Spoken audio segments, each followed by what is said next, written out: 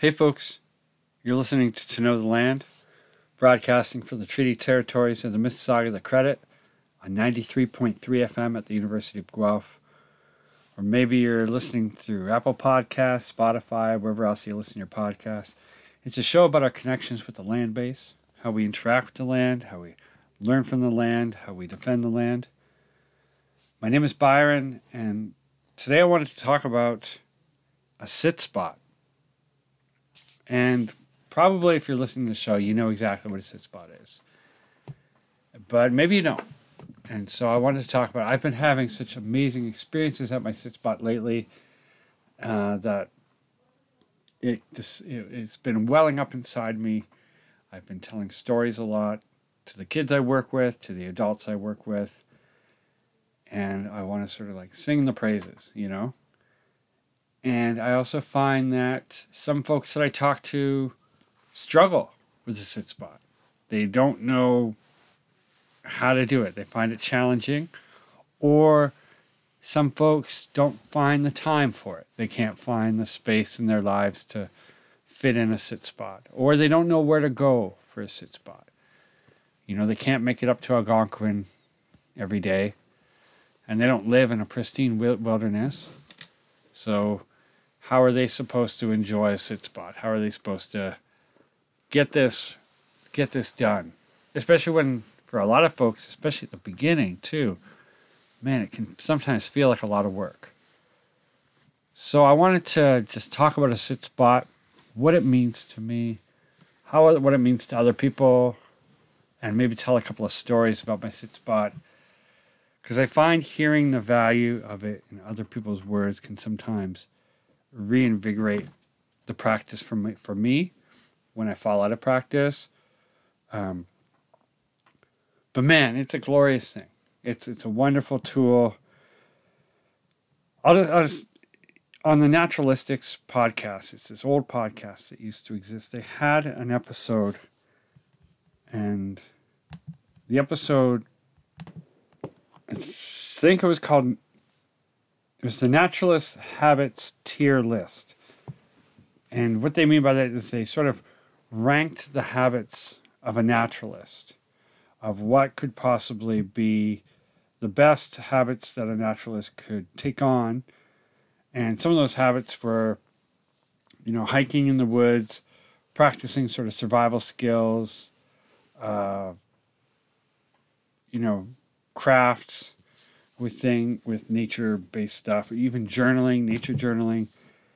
And I think they rated the best skill to becoming a naturalist, the most important skill to becoming a naturalist, aside from anything else, was a sit spot. Number one. And these are seasoned naturalists that sort of put this list together, and this became the number one spot. And I totally agree.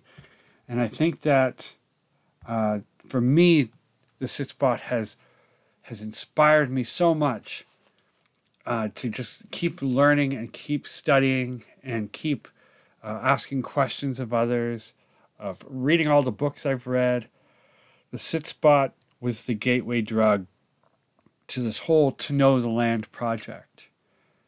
And I think for any sort of focused learning that has come from a love for the land has come from that sit spot pretty much. As way of a gateway from other things. And there's so many good things. I don't know how to express it in a good way. But maybe I'll just get into a quick definition that's in The Coyote's Guide to Connecting with Nature by John Young, Ellen Haas, and Evan McGowan. And this book is sort of out of date, but like has some nuggets that are still pretty good.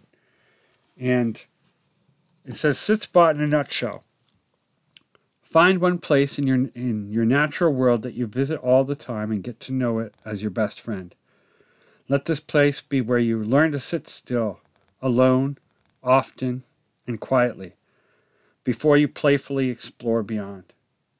This will become your place of intimate connection with nature. And I feel like that's the most simplest explanation of like just getting out there, be it your backyard, a city park, your balcony. For me, it's often by the river, either at work or by my house, in two different spots. I've taken up a new spot that I'll talk about a bit later. If you ever listen to the Prison Connections episode that I did a few years ago, that one's about someone talking about their sit spot in their prison cell. So there's multiple options. It's almost like I could say that, like, you got no excuse. You know, a sit spot can be done anywhere, at any time, as long as we're sitting quietly and paying attention to the world going on around us. I've done sit spots in Toronto, in big cities, when I lived there. I've done sit spots out in like nowhere in the middle of the forest, down a log canoeing lake. You know, like it can happen anywhere at any time, as a place to just sit still and love up the land and just observe. And you get so much out of it. I'll tell a story. So today I'm recording this on a Wednesday, and on, I guess it was Tuesday, I was sitting there by the river, and I've enjoyed sitting at this river so much. I've seen lots of beautiful things just sitting at this one spot in the river. And I'm tucked beside a willow tree, and sort of between me and the river, there's a long willow branch that had broken off the willow and landed on the bank. And I can sort of lean up against that, facing the river, or I can lay alongside it with the log between me and the river. And I was sitting there. This willow branch that had fallen was in front of me. I was just sitting there looking out at the river, and I leaned forward because I saw on the willow log in front of me there was this fluff. It was kind of like a very small hair with a little nub at the end. And I looked in close, and it kind of looked like a seed maybe at the end. It was a very tiny little thing. And then I realized that the amount of fluff that was there, maybe how it was sort of bunched together, the length of the fluff, and this little nub at the end, probably was cattail fluff from the typhus. I can't remember the specific epithet, but I think it's typhus or typha is the cattail. And I was leaning forward to pick at this, and I think the movement of leaning forward had triggered an alarm call from a squirrel, a red squirrel behind me. And so I was like, oh, that's interesting. My little movement spooked this squirrel.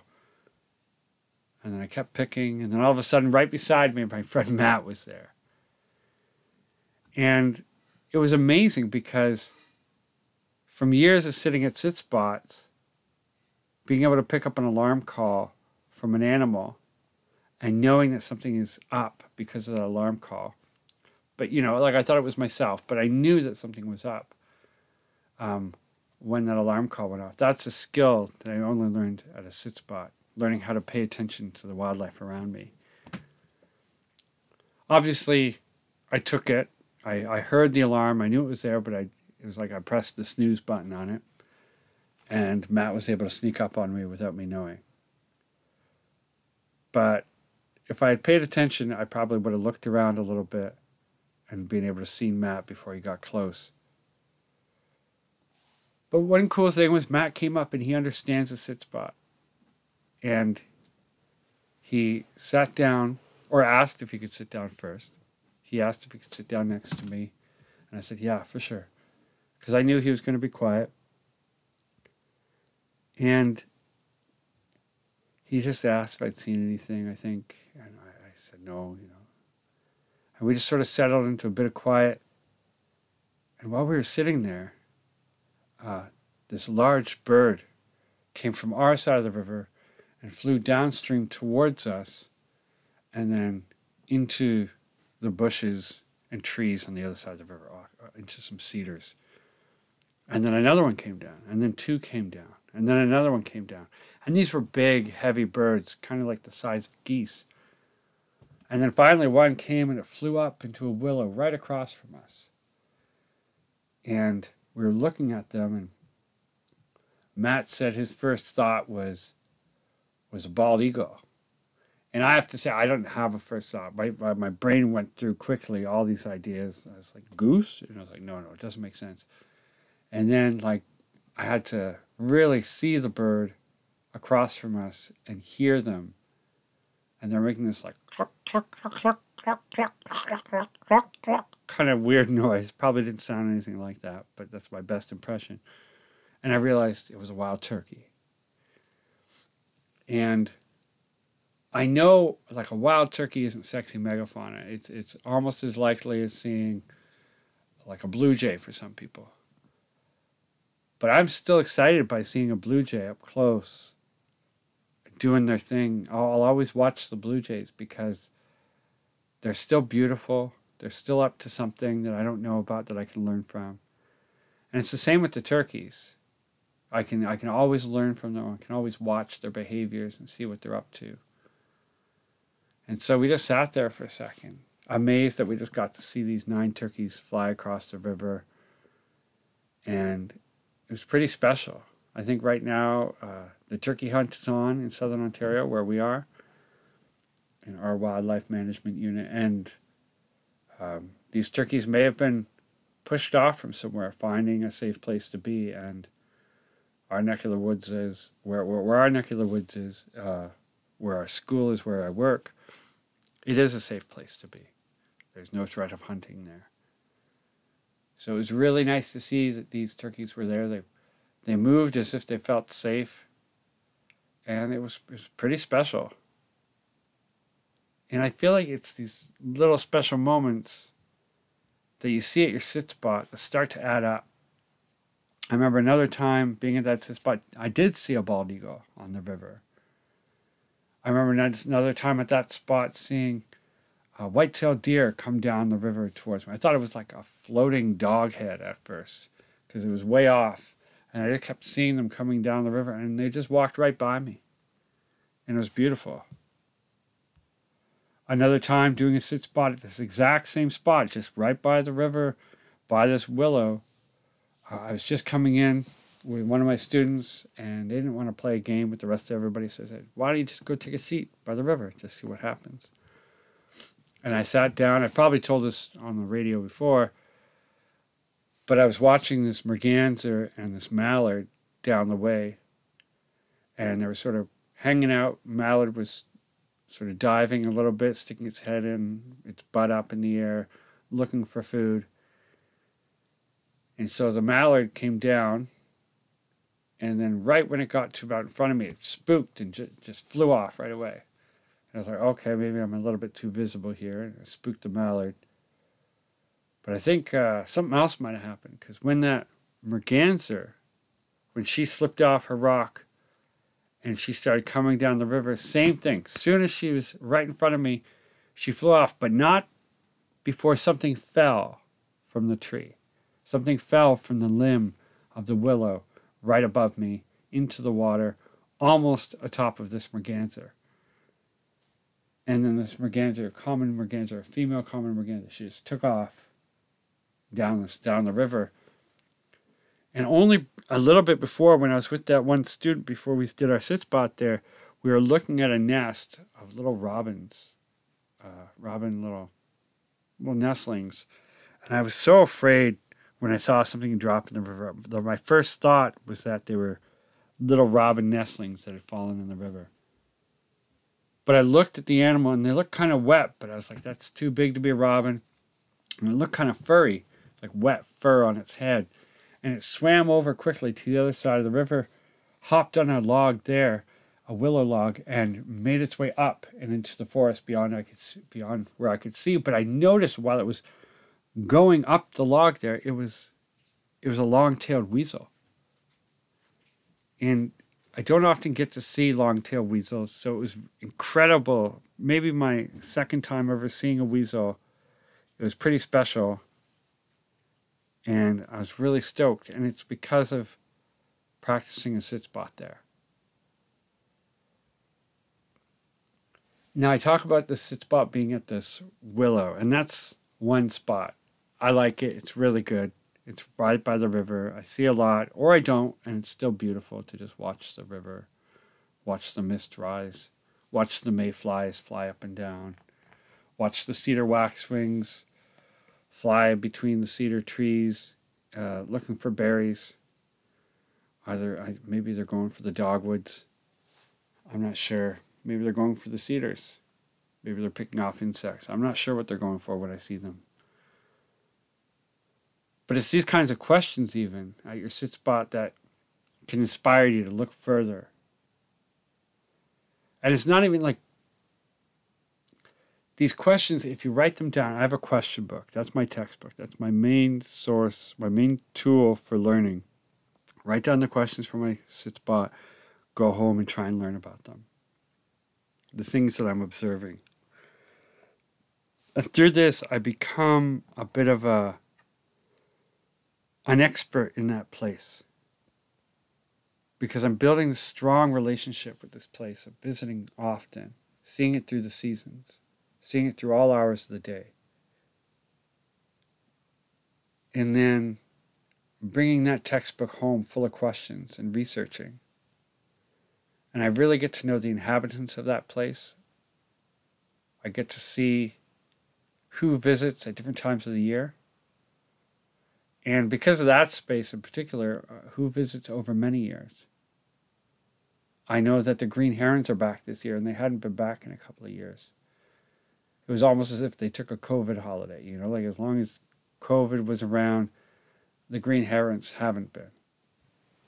Another thing I've been noticing is that the spotted sandpipers haven't been there very much in the past couple of years, but before they were there a lot. I've noticed that the beaver population seems to be pretty consistent around there. Muskrat, mink. If anything, maybe the mink population has gone up a little bit. I know that there's lots of crayfish there.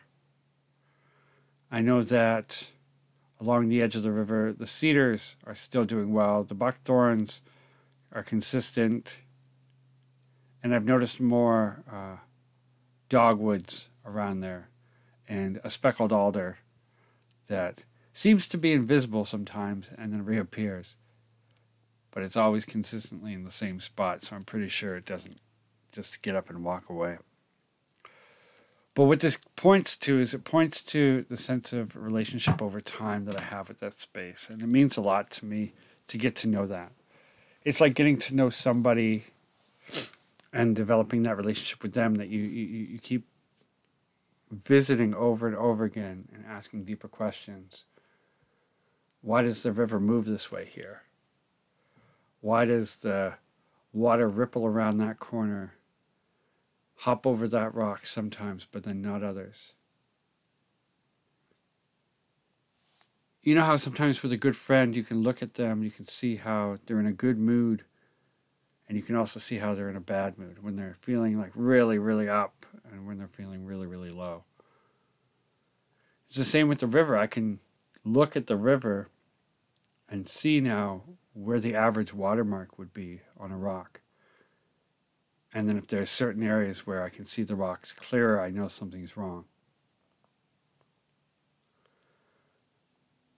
I can tell in the wintertime where certain spots might not be that safe to walk on because there's rocks there, and the rocks are going to change the flow of the water, and if the water is moving faster as it goes around the rock, that area is going to be the ice tends to be a bit thinner there, so not as safe. And so I can direct the kids where to walk when we're walking on the ice on the frozen river. These little details that just come from relationship, and this relationship just comes from the sit spot. It is truly a gateway to relationship with a broader community. A community beyond the human, There's a spot that I've been going to for the past couple of days. Starting last Thursday, I was I went into work early. I knew I was going to stay home that day, but I was sick because I was sick. I wasn't going to stay at work, but I had a meeting in the morning, so I went in. But on the way, I stopped to check out the mist coming off the river, and I saw some ponds beyond the river, and it was beautiful to watch this mist rise.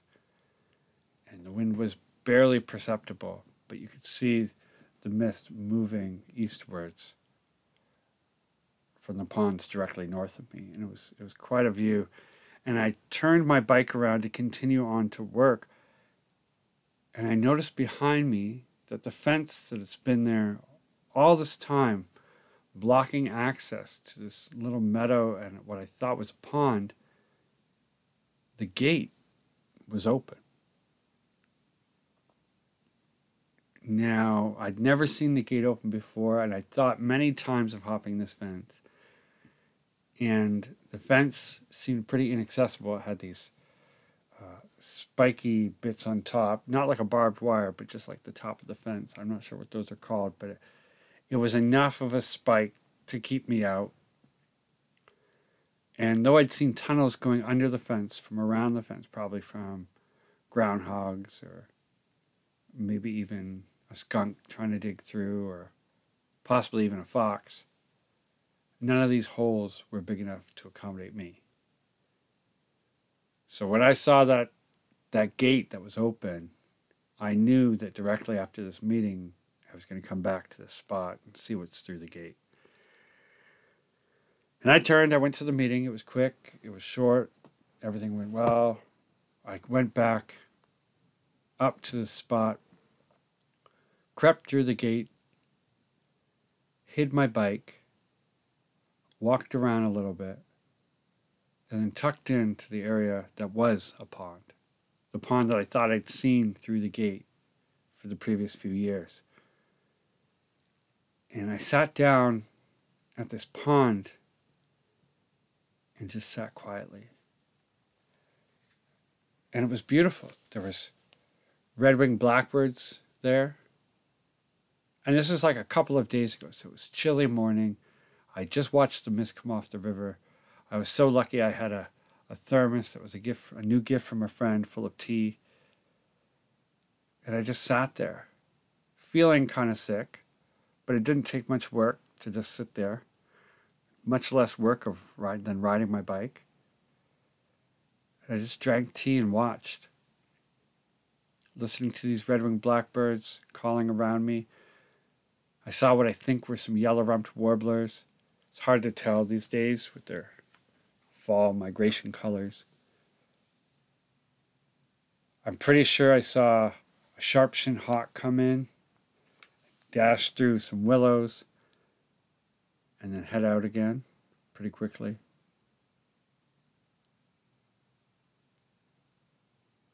was a pretty special spot, and I think it was the first day there. I stayed for about an hour and a half, just sitting in the one spot. A gray squirrel came up behind me and was sort of investigating me. And only a minute later, from in front of me, a mink walked by. And I think I have a very special association with minks as sit spots. And it was very lovely to see that mink. And I shortly after, I packed up my stuff and I left and I went home, spent the day in my house. And the next morning I woke up as if, like, you know, my body's on schedule to go to work, even though I don't have to. So I got up and I went back to that sit spot and I sat for 2 hours that day. And again, it was beautiful. I brought a gift this time. I just threw around some almond bits nearby and a couple pieces of walnuts. And I threw a couple almonds in front of me at my spot and just sat quietly. I heard this rustle in the grasses, in the willows nearby at the edge of this pond, and I thought it was going to be the mink again. And I looked over it, and it was a red squirrel. And some part of me is like, oh, it's just a red squirrel. It's always a red squirrel. But also part of me is like, no, this is cool. I don't know any of the animals in this area, through the gate by this pond that I was sitting at.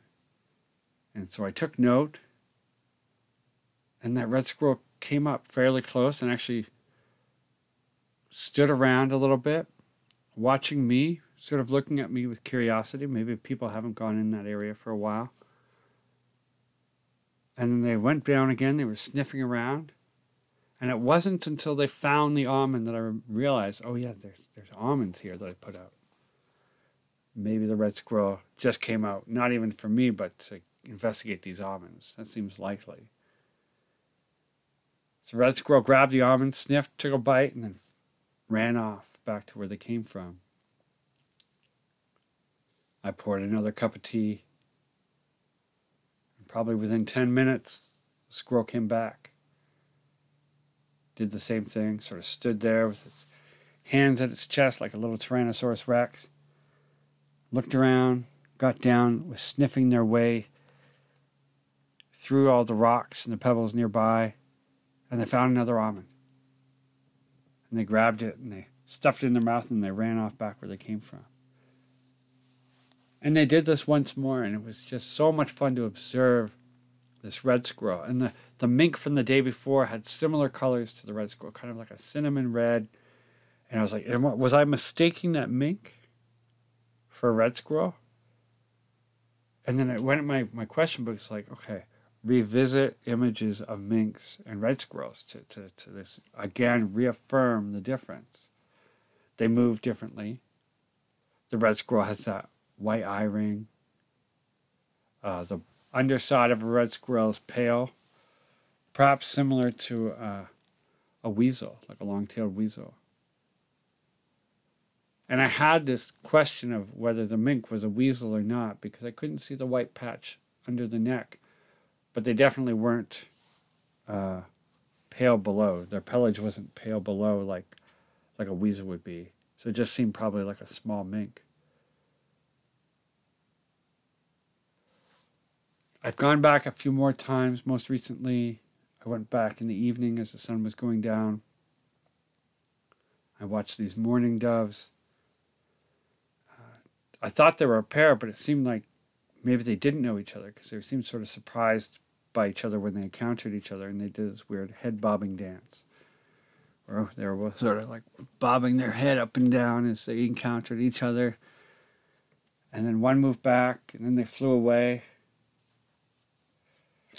Meanwhile, while they were doing this, just on the other side of the pond, there was a song sparrow and a white-throated sparrow having a little encounter, and song sparrow was making their way around the corner of it was like a corner of the pond, and the white-throated sparrow was making their way out towards the pond. And the song sparrow hopped over and flew just beyond the white sparrow, and moved off on their own.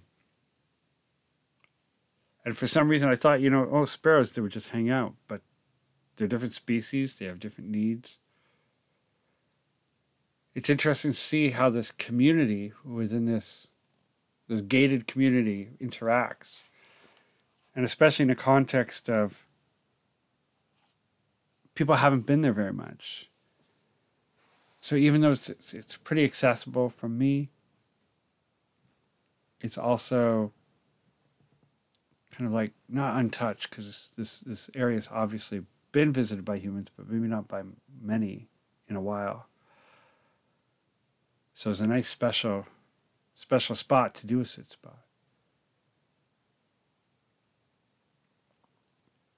I tell these stories not to say how cool and inaccessible things are, but actually to remind that some things that we might consider mundane, when we take a chance to really sit with them, to really look and explore them, there's so much more going on that we don't know about.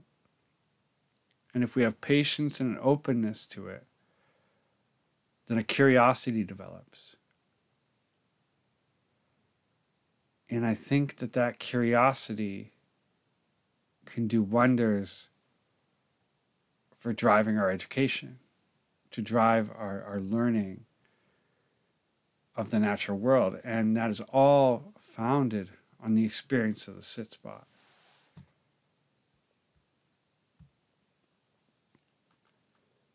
I totally understand that a sit spot is a hard thing to do. I have been at when I was in school, it was terrible for me. I couldn't sit still. I couldn't focus. I really had a rough time. But the sit spot's been this wonderful therapeutic thing for me. I'm not going to say it cured me of this ability. Now I can focus on anything. I can't. But I can say that it has shown me that there are things in my life that I can focus on and I have a capacity for. And so with that understanding that I have a capacity to do a thing that was once presented as impossible for me to do, it has now enabled me to try more and focus more and give more attention to the things that I value. If you know me, you've heard this line before, but Martin Shaw says, we make things holy by the quality of attention we give them. And a sit spot is about giving things quality attention. And I think that's it. That's the foundation. It's giving things quality attention, using the curiosity, researching, telling the stories of what we've been seeing at our sit spot, using the questions that other people ask us, going back to our sit spots with these questions, trying to observe these things again. If you're into it, journaling, writing it out, but that's like storytelling. For me, sometimes it is just storytelling, telling these stories of these things over and over again to my students, my friends, my partner, to y'all who are listening on the radio. And I would say that even if you have a career or you're out in the woods all the time doing something, if you even think of yourself as an outdoorsy person, you snowshoe or cross-country ski in the winter, you hike a lot, those are all beautiful things that are really good for us. But there is something different about sitting still and learning how to sit still. I think that is a different thing. And I'm going to read a section from The Coyote's Guide again, under the heading of Sitting Still. The other part to this routine is about sitting, about stillness. On the simplest level, to sit silent and still for a long period of time will slip open the door of a world that most humans never know, the private world of wild animals and the language of the birds. Sunrise and sunset are especially magical times, when wildlife actively pulses with life. Once you sit quietly long enough, the birds sort of shrug you off and accept the fact that you're there, and there for good. As they return to their daily tasks, a previously hidden dimension of your landscape opens up. Wild animals, weasels, raccoons, bobcats, owls, for example, know the patterns of human activity and move out to its edge to go unseen. Sitting still initiates you into their undomesticated realm, a wild place that plays by different rules than the human world. By being a quiet, unobtrusive guest, you'll come to know, Baloo's jungle law and learn to make yourself welcome again as an accepted member of the natural community. Now, I think that's a bit of a romanticized take, but I also think that is a very accurate take.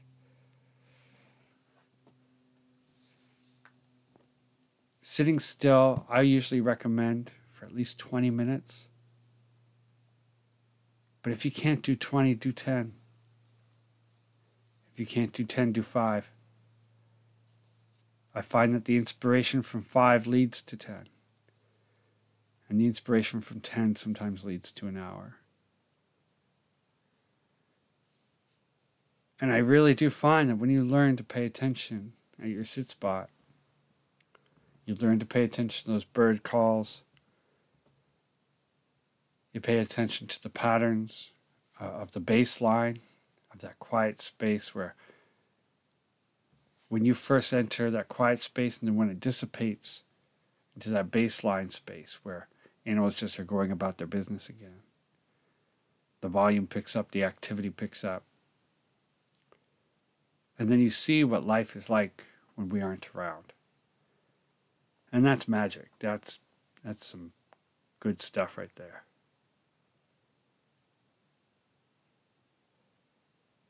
So all this to say, just try a sit spot. Try it. Get out there. Sit still. I know it's going to be even harder for many of us who are listening. It's going to get colder.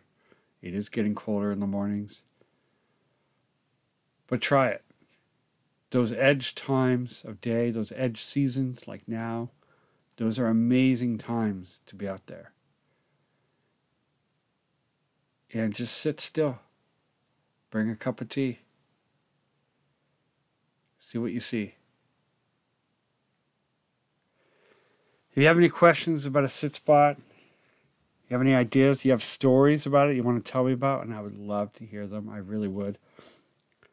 You can always email me at toknowtheland@gmail.com.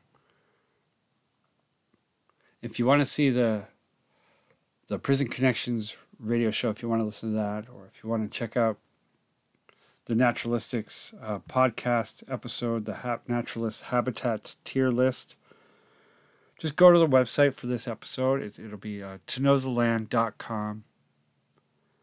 Check out the podcast page. And I haven't built the page yet, but I was just going to call it Sit Spots. Yeah, you can find out more information there. I just can't endorse this enough. Go for it. Go for it. And if you feel so inclined, if you're ever getting anything out of this show, you can always make a donation. It's always welcome. You can check out the website and find out more about donating at toknowtheland.com/donate. And if you don't want to donate, that's great too. Just listen to the show. I hope y'all enjoy it. I hope you get something out of it. I have some interviews that I'm setting up now. Hopefully they'll pan out. I think that's it. That's all. Take care.